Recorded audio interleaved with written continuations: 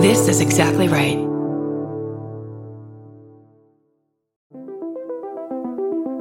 Hi, I'm Erin Welsh. And I'm Erin Alman Updike, and we're the hosts of This Podcast Will Kill You on Exactly Right. We're back with our 7th season, which is bigger and better than ever. Because guess what? We're now a weekly show. This season, we're tackling everything from long COVID to norovirus, from the supplement industry to IVF, and so much more.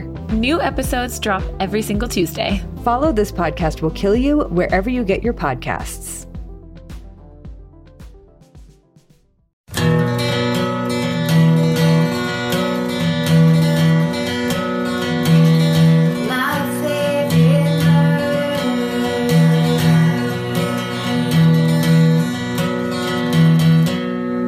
Hello. Hi.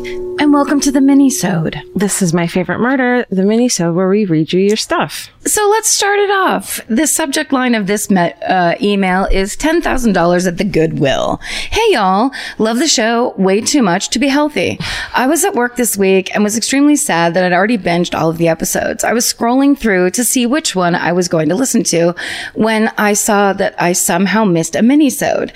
As I was excitedly listening to Minisode 50, I heard y'all read about how someone found $10,000 cash at the Goodwill. Funny story, my grandfather was an old school drug dealer and used to hide his money in all kinds of crazy places. Under the doghouse, under my dad's baby stuff in the attic, under trees, and apparently in clothes as well.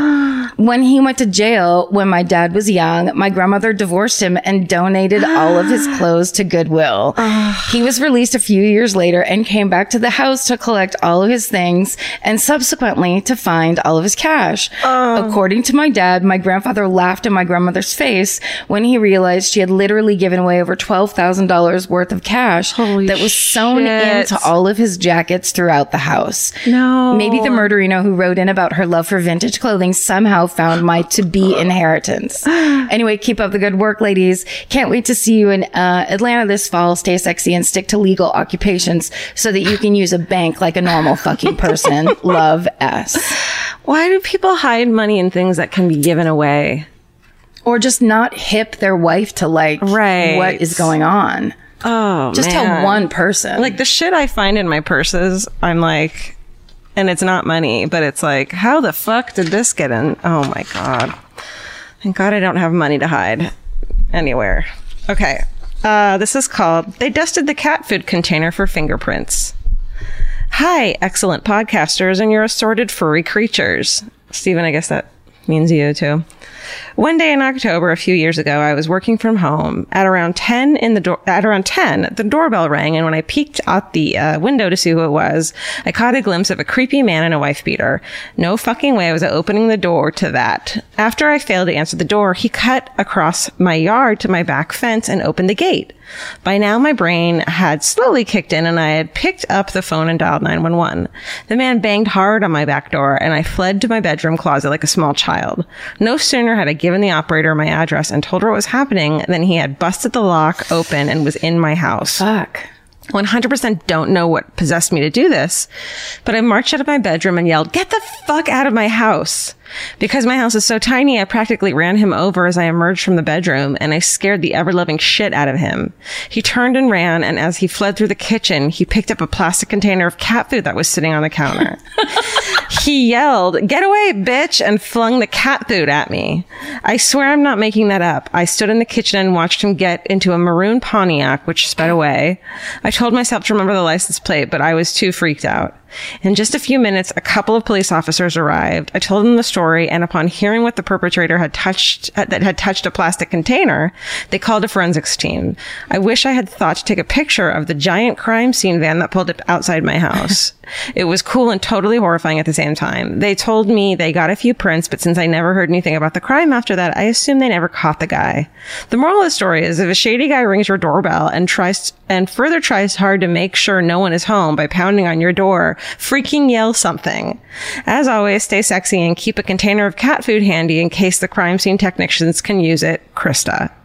So, I think he was banging on the doors and, no one yelled anything. So he was like, great, no one's home. I'm going to break in and like burglar this place. I just like the idea that she was so scared in the beginning, and then somewhere in there, in the like in her own bedroom closet, she just was like, you know what, fuck this shit. That's really exciting. She waited to scream, "Get the fuck out of here!" until he was inside of the house. And like something came over her. Yeah, it was like, I'm not fucking hiding in here. Well, she's lucky that. Yeah, she's very lucky that it was just cat food container. And also, how rude. But it's also so weird that they would fingerprint. I don't know. That's cool. Okay. The subject line of this one is accidentally went to jury duty on acid. Dear Karen, Georgia, Stephen, and pets. In 2012, I graduated from Illinois State University and moved in with my boyfriend, now husband, the same day. He had been staying with his dad in Indiana, so we found an apartment nearby Valparaiso. Probably not. Indiana. We were young and without children, so we participated in a lot of partying. After living there for 3 years, I was selected for jury duty. Being a lifelong true crime fan, I took the calling very seriously. I read the instructions thoroughly and was prepared to arrive at the courthouse on Monday morning. The Saturday before I was supposed to go, my boyfriend and I went to Chicago to look for apartments as we were planning on moving back home. We ended up finding the perfect place and signed the paperwork that day. That afternoon, we decided to celebrate the new apartment by taking some acid. Oh, no. Of course, the jury duty was on the forefront of my mind, so I figured I'd take the acid now, trip through the night, return to normal Sunday, and arrive Monday morning ready to go. At first, my plan worked. By Sunday evening, I was no longer tripping. The only problem was that I couldn't fall asleep. So to solve this problem, I took 2 sleeping pills and passed out. No. I woke up Monday morning feeling exhausted and just not myself. For some reason, I bypassed the business casual outfit I had laid out, put on jeans and sneakers, and showed up with wet hair. Oh, geez. By this time, I'd realized that I just needed to focus on getting through the day and that taking the sleeping pills was maybe not the best idea. I was directed to a room to wait for instructions. A woman with a flowery dress walked in and began telling us how the day was going to go. I was staring at her dress and trying really hard to focus on what she was saying when all of a sudden the flowers in her dress started moving. I shifted my gaze to the floor, and then the geometric pattern that geometric pattern was also moving. Yep, the sleeping pills had somehow made me start to trip again, and I was about to enter a courtroom. By the time we made it to the jury box, I had woken up and was ready to participate. The case was about someone who was being accused of selling heroin, and the cops had used confidential informants to charge him. Let me say right now that I don't support the sale of heroin, but being that I was on drugs, I wasn't processing things normally. For the 30 minutes that I was in the courtroom before the judge asked me to leave, I managed to tell the prosecution that confidential informants are snitches. Oh, no. I believe I said, "You mean snitches?" Oh. And that I don't trust the police, and that I made a small speech about the heroin epidemic. That part's not bad, but totally not appropriate at the time. Somehow I got myself home, passed out in the middle of my living room floor on top of my laptop. Stay sexy and don't take drugs before jury duty. And it's signed, Your Fan Paige. Oh my God. She's flagged now. Like, her name is flagged as someone to watch. The idea that there must have been a point in that, like her standing up and giving a speech where she came to talking. Yeah. Because the decision to stand up and make a speech was not a conscious one. There's just no way. It just like started happening. And then it's like, what the fuck am I doing? Oh no, I'm talking about snitches. You're ruining it for yourself. Holy shit. Okay. This one is, the time my friend's elderly neighbor got arrested. And there's a photo that I think Steven's going to pull up for us. Okay. This is the story when my friend's elderly neighbor got arrested. So my friend and I grew up on Cape Cod in a town called Yarmouth. They spelled it out for me. Thank you. Oh, nice. At the time, my friend's parents had just decided to move out of her childhood home and move to Florida. None of the kids were living there at the time, but her youngest sister, who was in her mid-20s at the time, moved back in while her parents were figuring out what to do with the house. Cape Cod has the highest per capita elderly population in the state, so her sister thought nothing of the old guy that lived next door. Until one day she hears some commotion outside and sees cops and a SWAT team members and such surrounding this old guy's house. So naturally she goes out to investigate. I guess the cops had to tell her several times to go inside because it wasn't safe, and she said something like, "It's my property, I can be out here." But eventually she goes inside. Don't. don't go out there. So once the old man came out of his house and finally surrendered to the police, it turned out that this old man was no old man at all. He was really a 31-year-old who had been hiding from the police for 4 months. He was wanted for drug trafficking charges. But instead of leaving town, he decided to wear a movie-grade old man mask and stay in town. No way. I'm not sure how the cops figured out it was him. Maybe someone ratted him out or something, but it actually wound up being national news, which we all thought was hilarious. After all this now semi-famous picture, see below, for Stephen, of this mugshot next to a photo of him wearing the old guy mask was his Facebook profile picture for a while. Let me see. Holy no, he looks like a troll from Troll movie.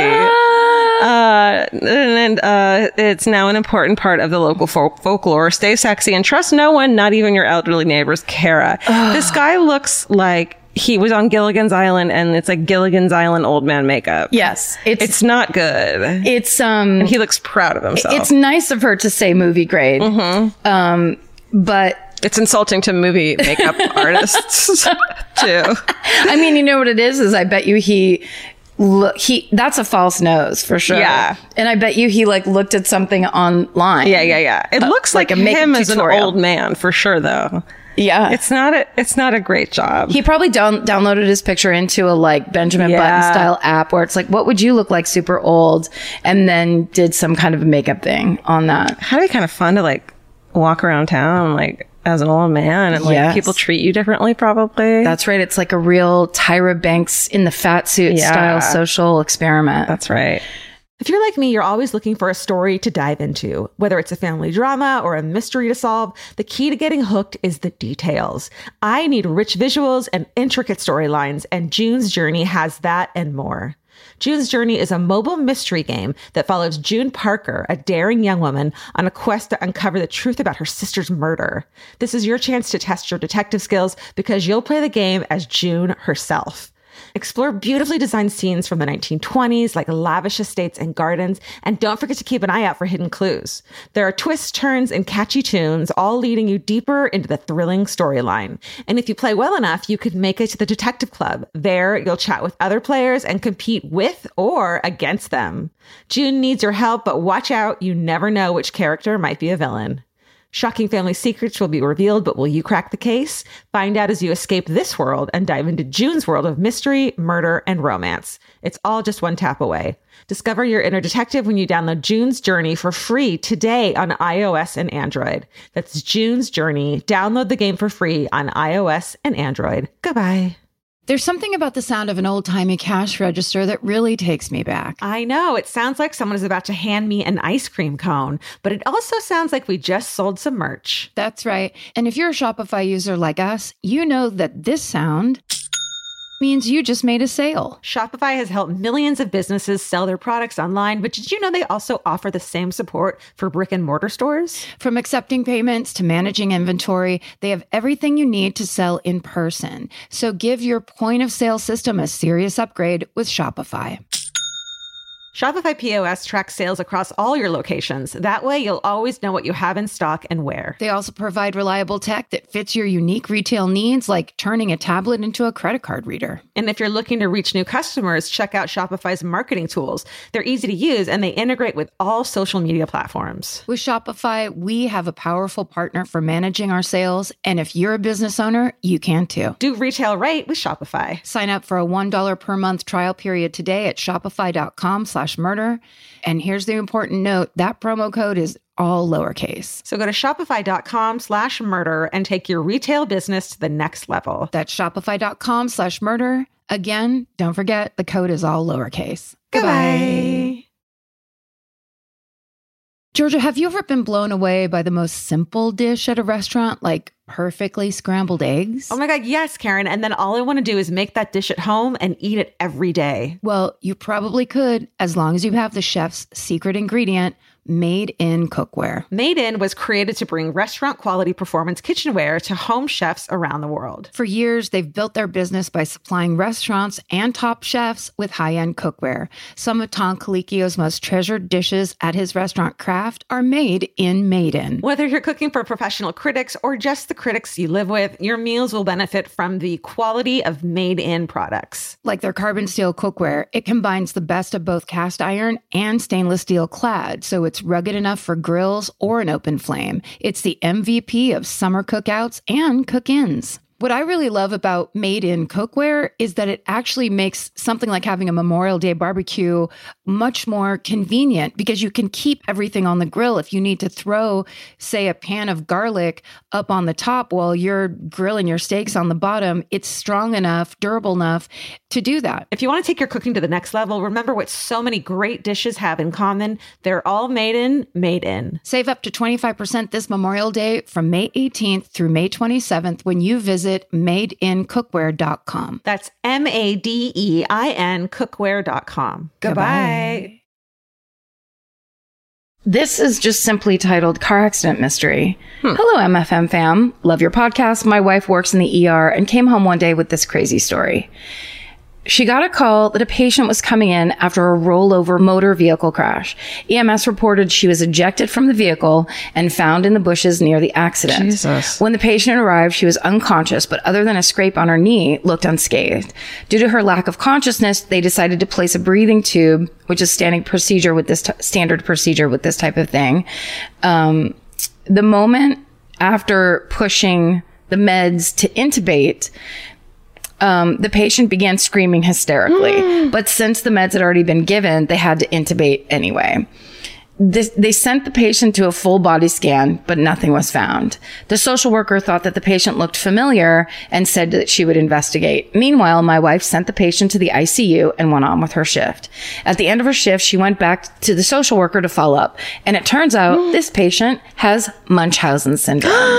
When talking to the police, this woman was never even in the car. It turns out this bitch was walking down the street, witnessed a car accident, and then threw herself into the nearby bushes. What the when EMS arrived, she played dead, pretending to be unconscious, and EMS assumed she was ejected from the car. The whole time the nurses and doctors were evaluating her, she was awake. Oh my God. My wife estimated that from the ambulance ride, trauma admission to ER, and then the ICU stay, it cost her $30,000 in medical expenses. Holy shit. Love you guys. Erin. Oh my God, that's awful. How sad though. It's too. terrible. It's terrible, but what I'm laughing at, because I should explain why I'm laughing so hard. Just the coincidence that a person with Munchausen's is walking down the street when a rollover car accident is a huge thing. And the first thing she thinks of is, I'm going to dive into the bushes and get me a piece of this action. Yeah, and it's like, oh, you might get fucked up from this more than you fucking... Well, I have a car accident one too, a little bit, but it's lighthearted. So don't worry. Oh my God. This was called MFM Minisode number 27 update. Lighthearted. Hello, MFM team. You read my submission about my EMT dad back on Minisode number 27, and I thought I would provide you an update. A small refresher, when I was a kid, we had come upon a flipped-over minivan on the side of the desolate road with a mom and several children trapped inside. I was a bit fuzzy on the details, but I remembered my dad coming back to the car covered in blood after performing life-saving measures. Casual. After that episode aired, I told my brother to listen, and once he finished, he messaged me, "Wait, you didn't even tell them the best part." And then she says, "What best part?" So my brother went on to tell me that yes, everyone in the car survived. Somehow the woman was able to get my dad's contact info and sent him a Christmas card every year, giving him updates about the kids and continually thanking them for saving their lives. Oh. One year she sent him a small guardian angel pin that my dad put in his truck. Cut to a few years later, my dad and my brother get into a horrific car accident near our home. The truck was T-boned and completely totaled. Fortunately, my dad and my brother walked away without a scratch. Whoa. Yeah. My dad was really upset as he was unable to get the pin out of the car before it went away to wherever smashed up cars go. But I'm 100% sure that this was a buttload of good karma coming back his way for saving that whole family years prior. Just wanted to give you guys an update. Can't wait for my rad dad to walk me down the aisle next month. He truly is the best. Stay sexy and make sure to cross-reference your stories with your siblings before you submit to them to a podcast. So true. Jenna. That's hilarious. Wow. Oh, thank God they lived. I mean, Jesus Christ. Both of the car accidents. Ay. Shit, man. They're the worst. So bad. I hate them. Well, send us your shit. Send us your cars and horror stories. My favorite murder at Gmail. And stay sexy. And don't get murdered. Goodbye. Goodbye. Elvis, you want a cookie?